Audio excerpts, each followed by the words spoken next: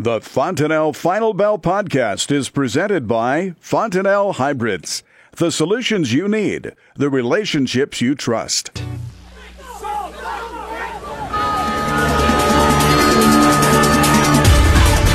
Good afternoon. Welcome to the Fontanelle Final Bell here on the Rural Radio Network. I'm Susan Littlefield. Mike Zuzolo is joining us with Global Commodity Analytics, and we all know that it's that time of year, which means the Wheat Quality Tour is taking place going through Kansas, and we've had a lot of updates happening through our stations. But Mike, as you have been putting your 2 cents in, you're seeing stuff out your back door. What are you thinking about this Wheat Quality Tour and how it's going to affect this market trade?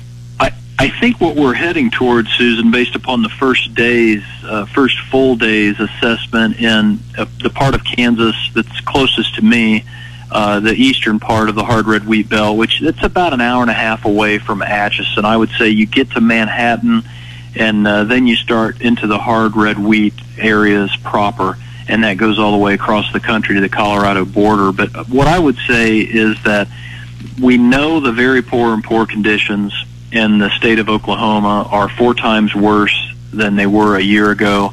We know that they're about 4 times worse than in the state of Kansas than they were a year ago. And we know that they were almost 6 times worse, 5 times to 6 times worse in the state of Kansas. And so with the crop about 2 weeks behind and heading, does this crop tour help define better what those unbelievably poor conditions mean in reference to last year? So what I'm looking at, simply put, is last year's crop tour number for Kansas as a state was 44.9 bushels. In Oklahoma, it was 33.7. If I extrapolated the very poor conditions and tried to push in some improvement because we're 2 weeks behind in a large swath of these 2 states, I would put Kansas yield at 35 bushels and Oklahoma yield at 29 bushels. Ouch. If I get those kind of numbers, Susan, I think then you could have the wheat continue to play a supportive role and a leadership role to the upside in the corn market, even as we're planting. And I think this is a big distinction. I've seen a lot of colleagues and other analysts say, what a strange market. We're rallying in this market as we plant in the corn. This is really wild. Haven't seen this. Well, that's because we haven't seen the wheat market go up while the corn has been planting in the month of May. What we've seen the last essentially 4 years has been a big drop in wheat, and that's put extra pressure to the downside on the corn. This is one of those years, kind of like 2007, 2008 time period, that we actually have an issue with the wheat that is problematic, and we don't know how big of a problem it is, but it could extend the rally in the corn even as we wrap up the corn planting. So this is an ideal time period to hedge corn, in my opinion, as the wheat leads us higher. You know, and there's been so much talk over even the last 6 months. There's a glut of wheat on the market, and now you're reading that, boy, we got some concerns out there when you look at the Black Sea region, you look at the U.S., that there might not be the wheat that they thought was out there. Yeah, you're talking about a situation that has already been traded for almost 4 years, that's already in the market, it's already in the USDA supply-demand balance sheets. And I want to be careful here, because if wheat's my leader and I've got a brand new high in the U.S. dollar index and we're back up on the year now for 2018 calendar year, we've got U.S. wheat at the Gulf for soft red, which is our benchmark when it comes to the wheat price in the cash market and the global market. Soft red benchmark U.S. Gulf price is $229 a ton after today's rally. This compares to Black Sea Ukrainian wheat of $212 a ton.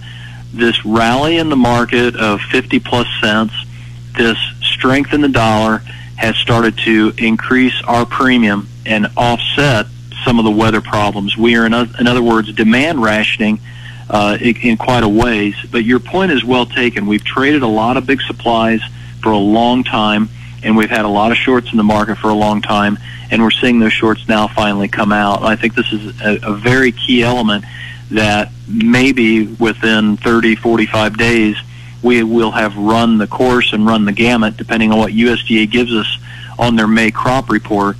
And that's something else to look forward to, is that the USDA is looking at splitting out China's supply-demand for wheat from the rest of the world so that we can see exactly how much tradable wheat, how much true excess supplies are out there as opposed to Chinese stocks that look like a surplus, but they're not going to leave their borders. So we're in a very key time period, if you ask me, from a standpoint of the wheat leading the market up and dragging and pulling the corn up as well.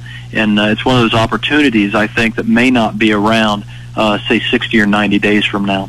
You know, producers survived the winds of the last couple of days. Now they're banking on getting some sort of moisture. With the seed in the ground, many guys really working hard to get planting underway. You guys watching this weather of this week and how it's moving through? Yes, we are. I think this is going to be the key week because not only could it still keep us behind the pace of last year and keep us slightly behind the pace of the 5-year average, which would keep the corn market very keyed in on a lower national yield than what we've dealt with the last 3 years, but it would also keep pressuring, I think, the soybeans, and the spread between the corn and the soybeans would continue to be very active like it is right now, on the ideas that more soybeans are going to come from the spring wheat country, from the cotton country, from possibly the hard red wheat country if rains come through this week, and also maybe from some parts of the corn country. So this week is an extremely important week to keep the bull fed. I think one of the primary weather forecasting people that I work with, I've been on the phone and emailing them back and forth pretty much the last 2 days straight, several times a day, asking them about, do we have the spring pattern now set?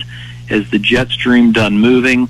In other words, does this wetter bias that the European model and the GFS model are starting to promote 10, 14, 16 days out as we get deeper into the month of May, does this wetter bias for the Corn Belt actually stay on top of us so that maybe it does create a slower planting pace, but it also alleviates and takes a lot of potential new longs out of the market by taking away the drought scare? And I think this is the fine point that we're going to have to toggle between. Think about, stick around, folks. We got more of the Fontanelle Final Bell coming up. Welcome back to the Fontanelle Final Bell here on the Rural Radio Network. I'm Susan Littlefield as Mike Zuzolo joins us, Global Commodity Analytics. And Mike, let's look at the soybeans a little bit more. They've had some market influences. They were the first ones out of the gate when it came to this year's planting season, but starting to slow down with corn taking over. Yeah, and the soybeans have a different look to them than they normally do, much because of the soy meal, number one, and the tightness of the supplies in Argentina, Susan, but also, and I think this is going to become an increasingly important feature, also because of the trade issues that we're contending with, both in terms of NAFTA and in terms of what's going on in China. And I think this is where the soybeans and the fat cattle and the hogs have some similarities to them. We noticed this week, for the most part, that the meal trade, like it has been the last month or so, has been the real leader to the upside. Beans kind of come along, not kicking and screaming, but not having that excitement that you're used to in terms of a bean rally. And so I think this is where the trade comes into play. This is where the stronger dollar comes into play. Just this afternoon, our trade representative, Lighthouser, just decided to do an interview, and he said specifically to CNBC that NAFTA is essentially on thin ice if we don't reach a deal in the next 2 weeks. I personally believe that to be the case. I personally think it's the same way with China, and our Commerce Secretary going over there right now and talking to the Chinese trade officials this week.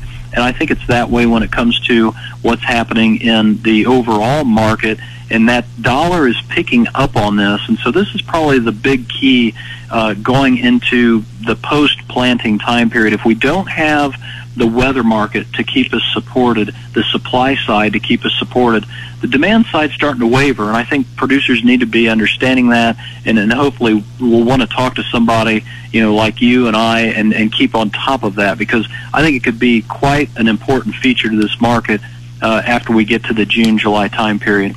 Well, you talk about all the influences that we're seeing. I mean, the cattle market as well has had some struggles. What outside market influences, both from a grain and global perspective, are you seeing on them? Well, the biggest thing we're seeing, other than the increasingly uncompetitive nature of our wheat market to the bigger competitors that we have, and that tends to have to keep the supply side going down, where the supply and the weather are working together to push the supplies lower than the demand, because as we rally sharply, we obviously are going to ration some demand. We don't know that quite yet, But I think the biggest thing also then goes back into the higher interest rates, the stronger dollar, and the threat of a weakening equities markets. And what that designates, I think, oftentimes historically, Susan, is a return to a recessionary pressure. Just this week, we saw the EIA, the administration, the U.S. Energy Administration in Washington, D.C., and some key private analysts come out with their average summer gasoline price. They're looking at $2.81 a gallon this summer. That's up from $2.39 a year ago. This is going to be the highest price in 4 years if it's realized. And so here again, you've got some ethanol demand rationing that will probably take place as a result of almost a 40-cent increase in gasoline prices if that's realized. So these things in nowadays markets, and it's not like the markets of 20, 25 years ago. All these things work together and kind of revolve and have an orbit around each other. The equities, the dollar, the interest rates, these things can and do work against us if they get to certain price levels and work together higher and force equities lower, and then the commodities see the potential for lost demand, and then all of a sudden you see the investment demand go away. I think this is something we really have to keep an eye on.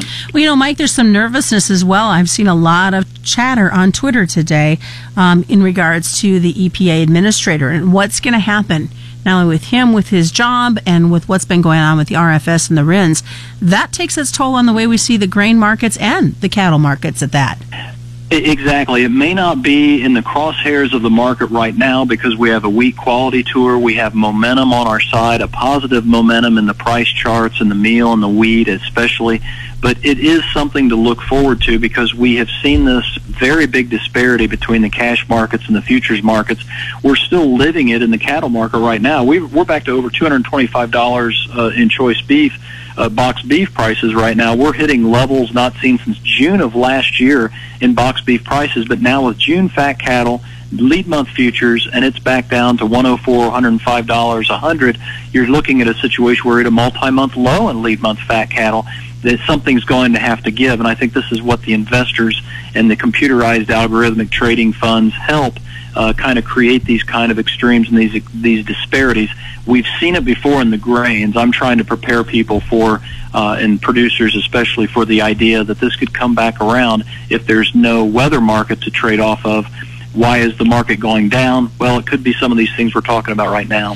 You have got a great website. It's all been revamped. Lots of blogs and discussions going on. What's the best way for producers to find out about your website and get in contact with you, Mike? I appreciate you bringing that up because it's globalanalytics.biz. I just put a video up that I found in Argentina of the big crash of the big cargo ship in Argentina's port. Globalanalytics for a trial. If you have problems finding the website, call me 866-471-2588. And that's the Fontanelle Final Bell on the Rural Radio Network. You're listening to the Rural Radio Network.